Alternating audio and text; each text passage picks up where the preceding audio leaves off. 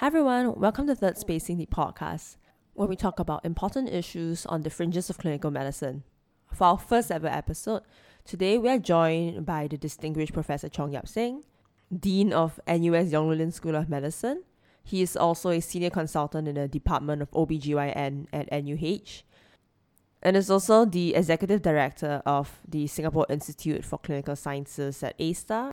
Today, we talk about the importance of being more than just a doctor, the varied career paths beyond being a practicing clinician, with business, entrepreneurship, innovation, and academia, the introduction of various changes to the medical school curriculum, such as a gap year program and a major and minor system, where students can gain knowledges in the humanities and technology beyond just clinical medicine. Interestingly, we also talk about how he predicted Paul Evey and why you should read all your emails. The future is going to be a lot more unpredictable for young people. And I was just wondering, have you had any plans to change the curriculum or to change the medical school structure to meet these unpredictable demands of? Many changes are required to our curriculum, which is very traditional. I think our curriculum is something that if you looked back in the 50s, 1950s, I'm talking about, you have seen something similar. And it's the same all around the world. It tends to be traditional because doctors are conservative. But if you think about it carefully, right, when you go through medical school, when you graduate, the first job in medical school is make sure that you are a very competent, responsible house officer. Training as a resident prepares you to become a primary physician or specialist or subspecialist. And a very few doctors then want to go into the public health arena. And of course, there's even a smaller number that will go into other careers that are also medically related. It could be medical administration, could be healthcare policy, or you could go into the business of healthcare. So there are many things that can be the outcome of your medical training. Talk about the clinical part of things. If you become a family physician or a specialist, there are many things you can do even in those areas. There's, of course, clinical practice, which is the mainstay, but also research. There's your role as an educator, which I think all doctors have a responsibility to. And then more increasingly, there's the role of a clinician as an innovator. And I think especially important in the coming years is to be a technologist as well. This is the era of information, so much information available. You have to harness it by understanding how to manage data, how to analyze data, and then use it. Technology will augment whatever you do, whether you like it or not. And even in research, you have clinical research, basic research. So I think these are all important things for us to be aware of and not just focus on diseases. It's how to arrive at a diagnosis, how to investigate, and then how to manage. I mean, I think traditionally that's what all medical students focus on. But there's so much more out there that you have to understand. When you actually start practicing as a doctor, the two things that are essential. One is that you must be deeply grounded in values so that you don't go astray. I mean, because as a doctor, you have access to very private information and you are very privileged to make decisions that can influence people's lives, right? In terms of the choice of managed therapies that you give, or whether you say somebody is fit to attend court, or even to be punished by law. Because a lot of times in medicine, decisions are not clear-cut. The right and wrong is a very fine line. The second thing that you need to have, especially in this century, is you have to have bags of potential. The potential so that you can excel and adapt to whatever life throws. So I attended a class in business school one day, and they defined potential as 4 characteristics. Having insight, having the ability to engage people, having deep curiosity, and determination. It has been said that the more technology develops, the more important the soft skills are. And then having curiosity is critical. I mean, if you're not curious about anything, then you'll never try to improve, what life throws at you, right? So I think to solve why is this the case? Do we really need to do it this way? Can we do it some other way? And then, what's this about? Can I learn about it? Having that lifelong and so develop yourself. So that every stage of your life, you learn new things and you're happy doing so, and you become really good at whatever challenges you have to face. When I was a house officer, we used to dread being on call on a Monday because Tuesday is the day we do all the open heart surgery. So on Monday, you admit all the patients, and there's a workup that requires ECG, swabs, all sorts of things. And so you spend the whole night doing all the investigations for them. And then, at 3 a.m. in the morning, you're still finishing the investigations, and then the nurses tells you, another 5 cases have been admitted. And then you thought, okay, I haven't slept, I've still got all these things to do, and you just wonder how you're going to make it. But you know what? 6 a.m. comes around, 7 a.m. comes around, the sun rises, and life carries on, and you are still alive, and hopefully you've done your work properly so that the patients are well taken care of. I think that having the determination and resilience to go through those moments, it's important for us to be conscious of all these things that doctors need to have to become really good at what they do, and not just focus only on the obvious things. Like, it's an uncertain world, right? The pace of disruptions is increasing. So it took, I don't know, the Industrial Revolution started in the 1800s. It took over 100 years for things to actually just move along slowly. But then in the last 20 years, so many. When did iPhone come out? Just over 10 years ago. And that has changed our lives, right? COVID-19 has shown us that, you don't have to be at work to do work. Look at the political changes going around the world, right? All these disruptions are happening so fast that, if you really were just to project forward, you can just imagine that, even what you're studying now in medical school may be completely different by the time you graduate. As a trainee, I remember we were warned very severely that if you are training, you do not do a phalansteal incision for cesarean section. Okay, you have to do a midline incision. If you had ectopic pregnancy, you had to do an open surgery. You can't do minimally invasive surgery. And if you did that as a trainee, you would be probably expelled from the program. But look now, who does an open, right? Who does a midline incision for cesarean section? Operation for ectopic pregnancy anymore. So things change a lot. All the dogmas in medicine I think most of them have changed over the years. I was told very clearly, it's completely changed. I think it's important that we have that curiosity to say, is this really the only way to do things? Can we, explore a little bit? Because we talked about this before, about a gap year program for medical students that's currently in the works. Do you mind if you could share a bit more about what the program would look like? As I said, I think it's important for our students to have knowledge and skills beyond just pure medicine. We do want to roll this out so that our students all come up with some exposure to another area of knowledge that is relevant to healthcare, not necessarily to medicine alone. And we are approaching it in several ways. So one is the gap year, right? So this is a simple thing. Basically, there are two natural gaps. One is between finishing your pre-clinicals and then moving to clinicals. So after the first 2 years, there's a gap before you start clinicals. A gap between the third and fourth year before you move into more specialized clinical training. So those 2 years, we say that, it's a good time for medical students, if they have the inclination, to take 1 year off from medical school and then pursue 1 year of work to get a second degree, maybe a master's relevant field. So, and this is not a new idea. If you go to most of the UK medical schools, the students have no choice. They have to take an intercalated year to do a Bachelor of Science. And we had that kind of program in the medical faculty in those days in Singapore, where we say that, third year, take a year off, do a Bachelor of Medical Sciences. But unfortunately at that time, because we were very much traditional curricula, and our doctors were very focused on finishing and getting out of med school as soon as possible, right? So there was hardly any people who were interested in taking a year off.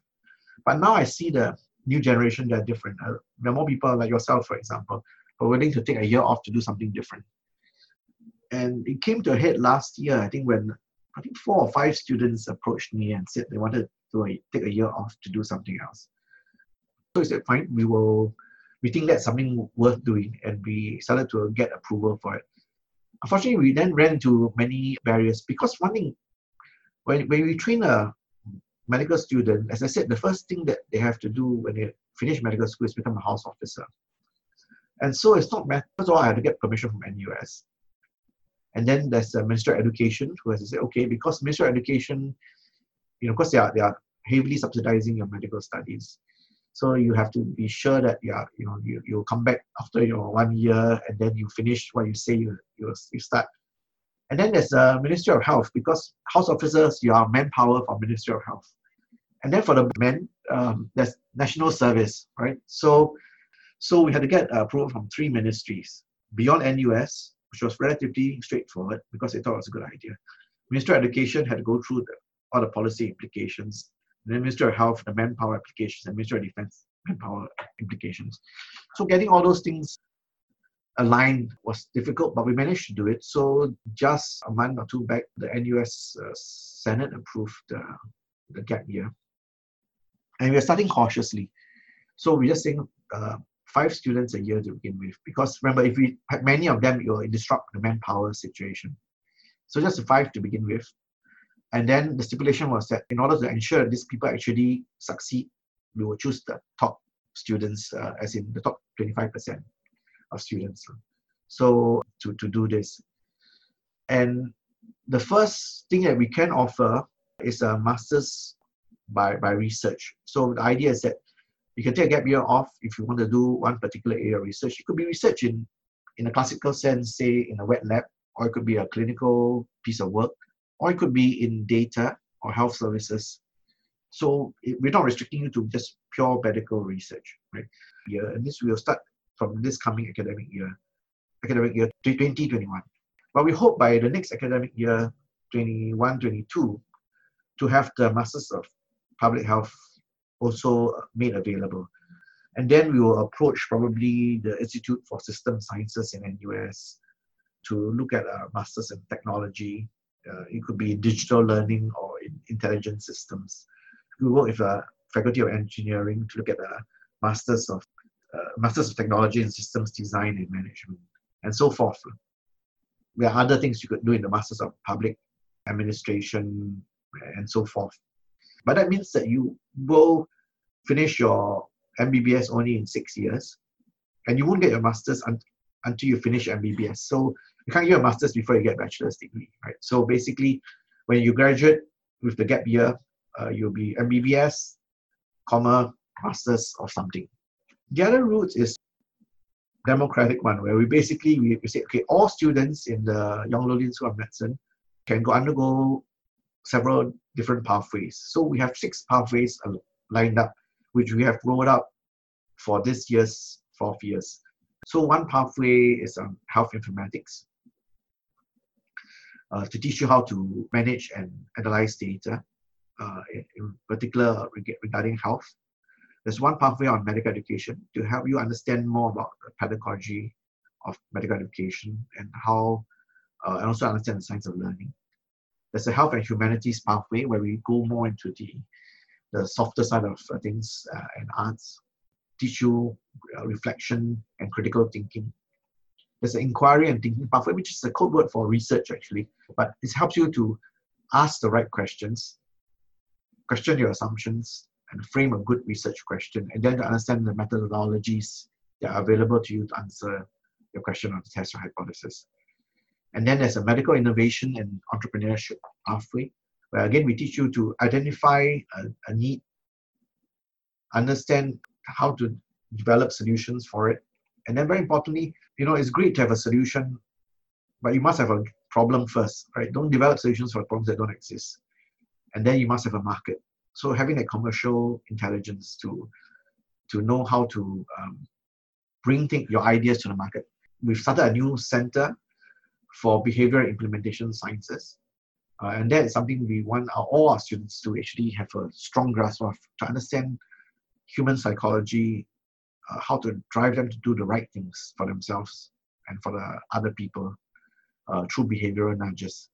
And then to know how to implement it so that it sticks. And the number 3 route is something that actually the NUS provost brought all the deans together, and he suggested it as well, is that we consider major or minor in a different discipline. Our curriculum is a non-modular one, but we hope to be able to offer our students a minor or major in a different discipline. Okay, So it's 6 weeks of contact teaching time, or teaching time basically.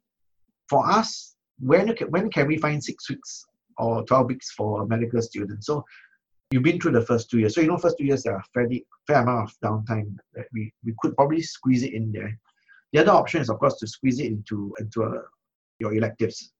So there are 12 weeks of electives in 4th years. So if you wanted to, you could do a major in that 12 weeks, or you could do a minor in half the time.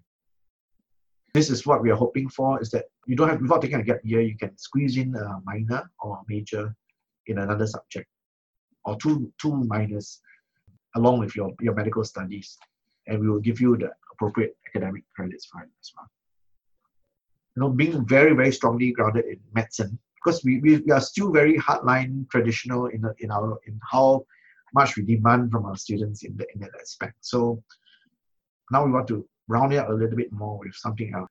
And even if those don't come, in your own working life of 40, 50 years, you will go through various transitions and your focus will change. And we want to equip you well for that. So medical school, I think you might have asked me, is this a professional school, part of university, a training for life? In my view, it should be both. Because we have working life of 40, 50 years, at least for the next half century, they should be equipped to do all the changes that we expect to see. Drifting by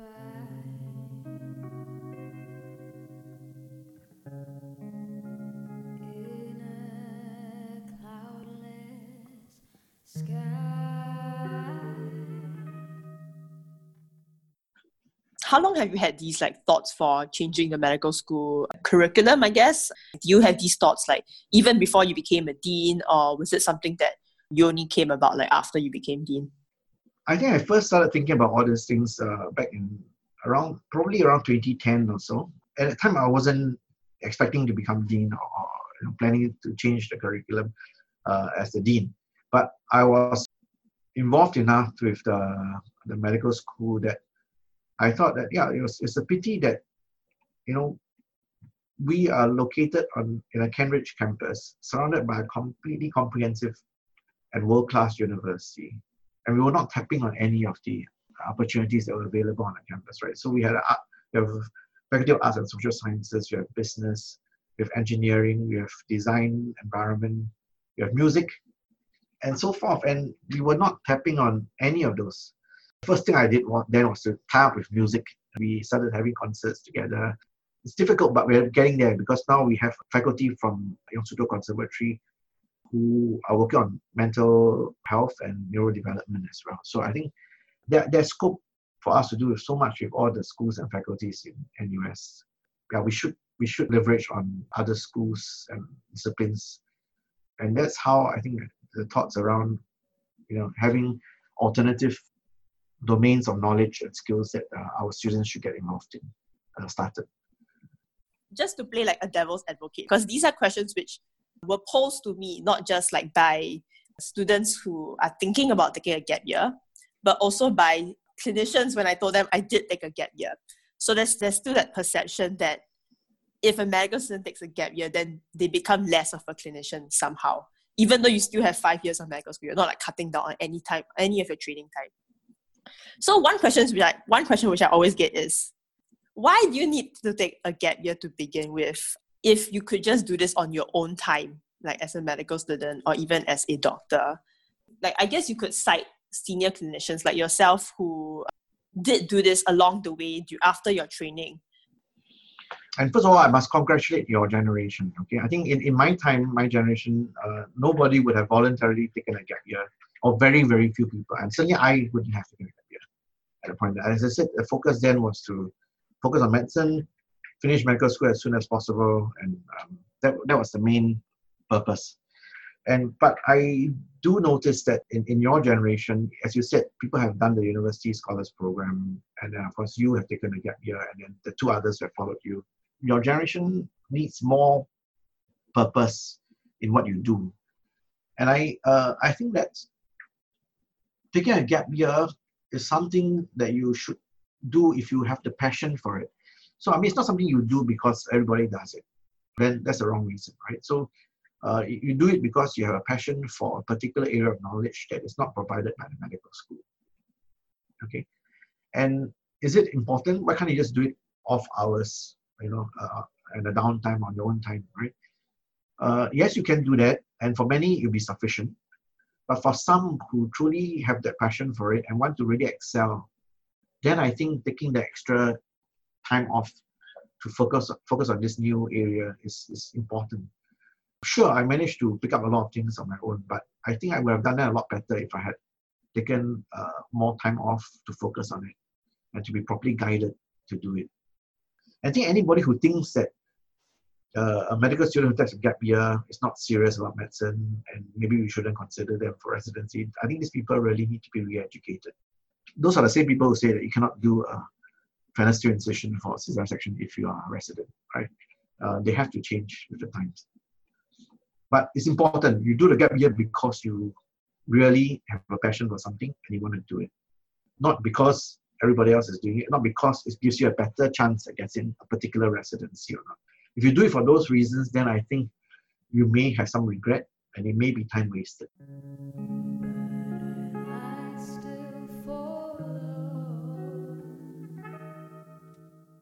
So, Prof Chong, in addition to being Dean of Yong Loo School of Medicine, there's also other things that you do, like being a scientist and being part of A-STAR. So could you tell us a bit more about your research background as well?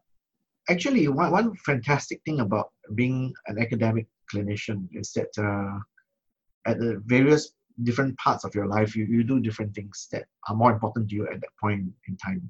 When I graduated, like everybody else, I became a house officer, and then I spent the first 10 years of my working life basically as a doctor, right? So focusing on improving my clinical skills, and then after that, I decided to do obstetrics and gynecology, and then that was probably a 6-year training period to specialize and then do my exams in obstetrics and gynecology, and then another 2 or 3 years becoming established specialist.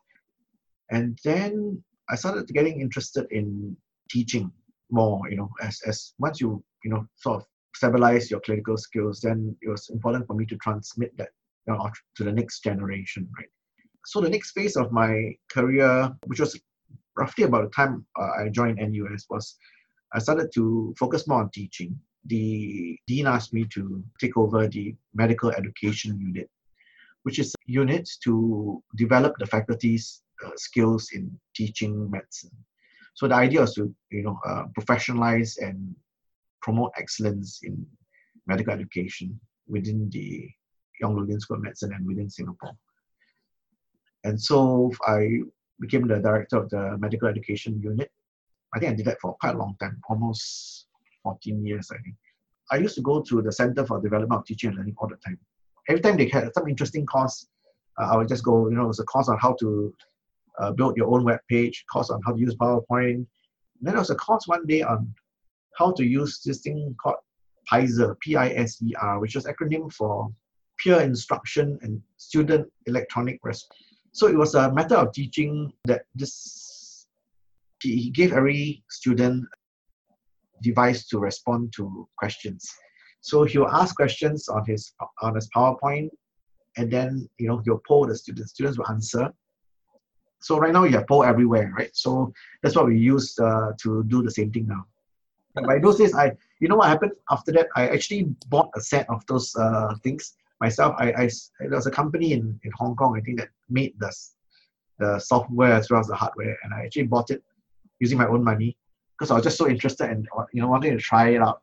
But in the middle of all that, around even during my early years when I was doing clinical work, my head of department at the time, Professor Aru Kumaran, was now knighted, and he was briefly the president of the Royal College of Obstetricians and Gynecology in the UK. That's after he left Singapore. At that time, when he saw that I finished my specialist training, he asked me to start doing something else, beyond clinical work. So he got me to sign up for a MD, which is like a clinical PhD. Strong suggestion, so I couldn't really refuse. And that's how I got started in research, even during my clinical years. as I said, I went on to focus a lot on education, but at the same time, I was still doing my research. And my initial venture into research was obviously very discipline-based as well.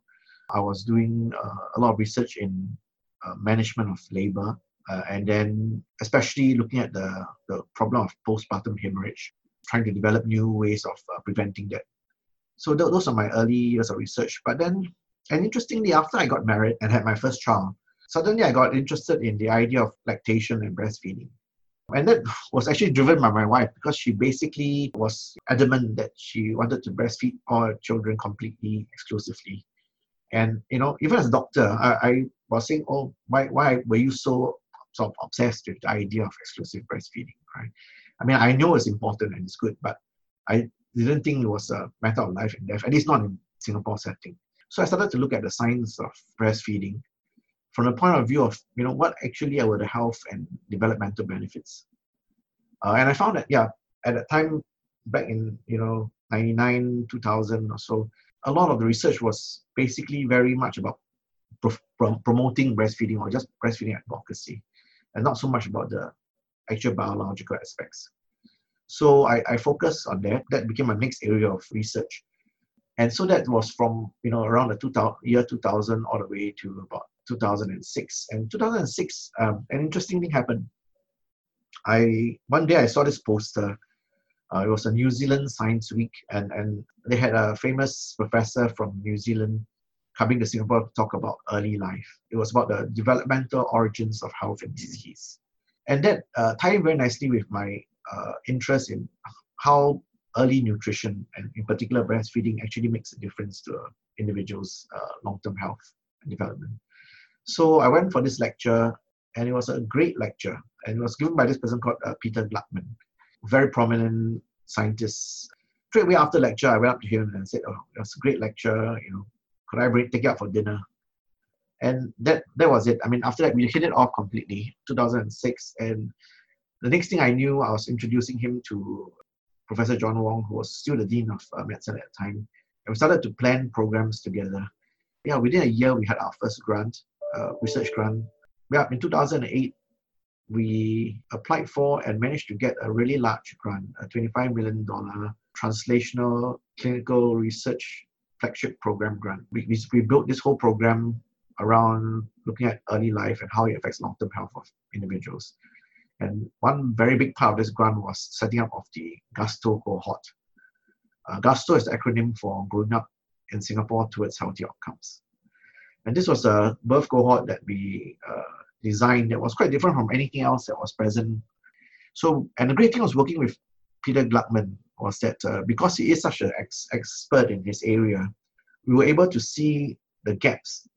And so we filled all the gaps in with the generous funding we created what we think is probably the most detailed study of early life anywhere in the world.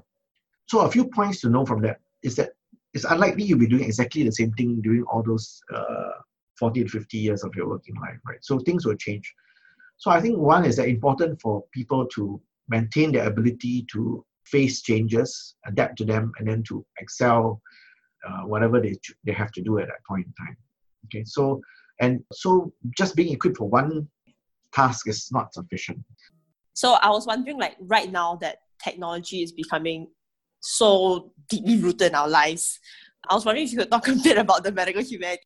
Humanities are critical because, as I said, as we become, when technology becomes more prevalent and is an integral part of our lives, it's important for us not to become completely robotic in our responses.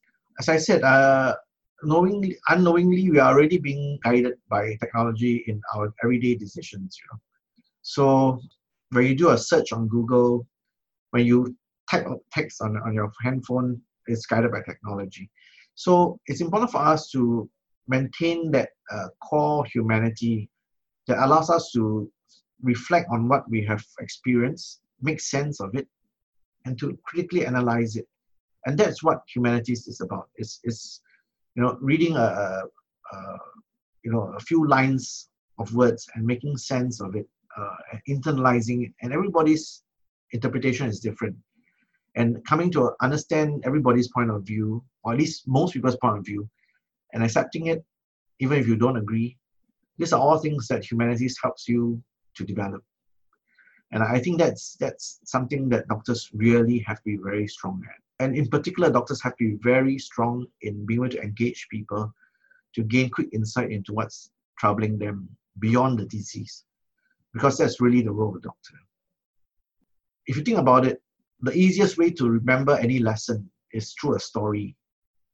And so that narrative helps you to zoom in on the essence of the problem and helps you to internalize it. Also, the beauty of narratives is that it will touch people in different ways, allow for different points of view to emerge.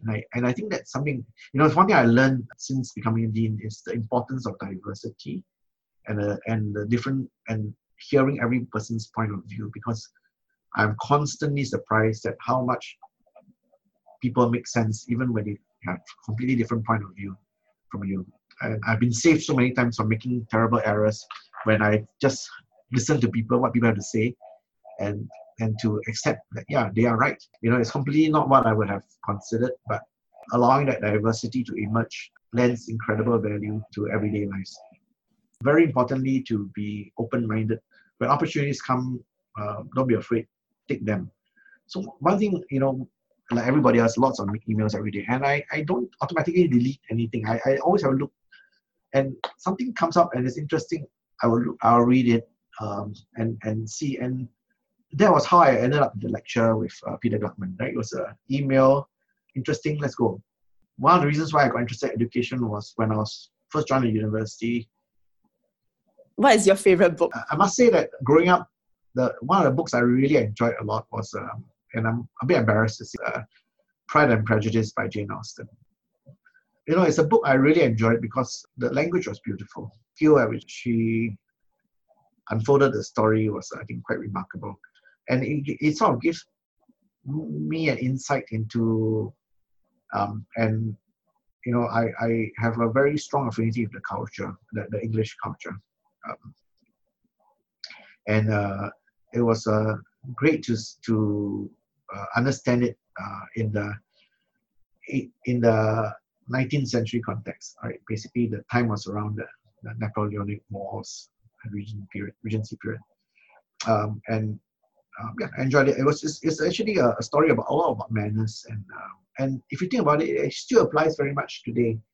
The idea of what society expects from people, what woman thinks about when they are, thinking of the future and marriage, what is acceptable society. So I think those themes are universal. So I would sign up for a class to analyze the book if if there was one.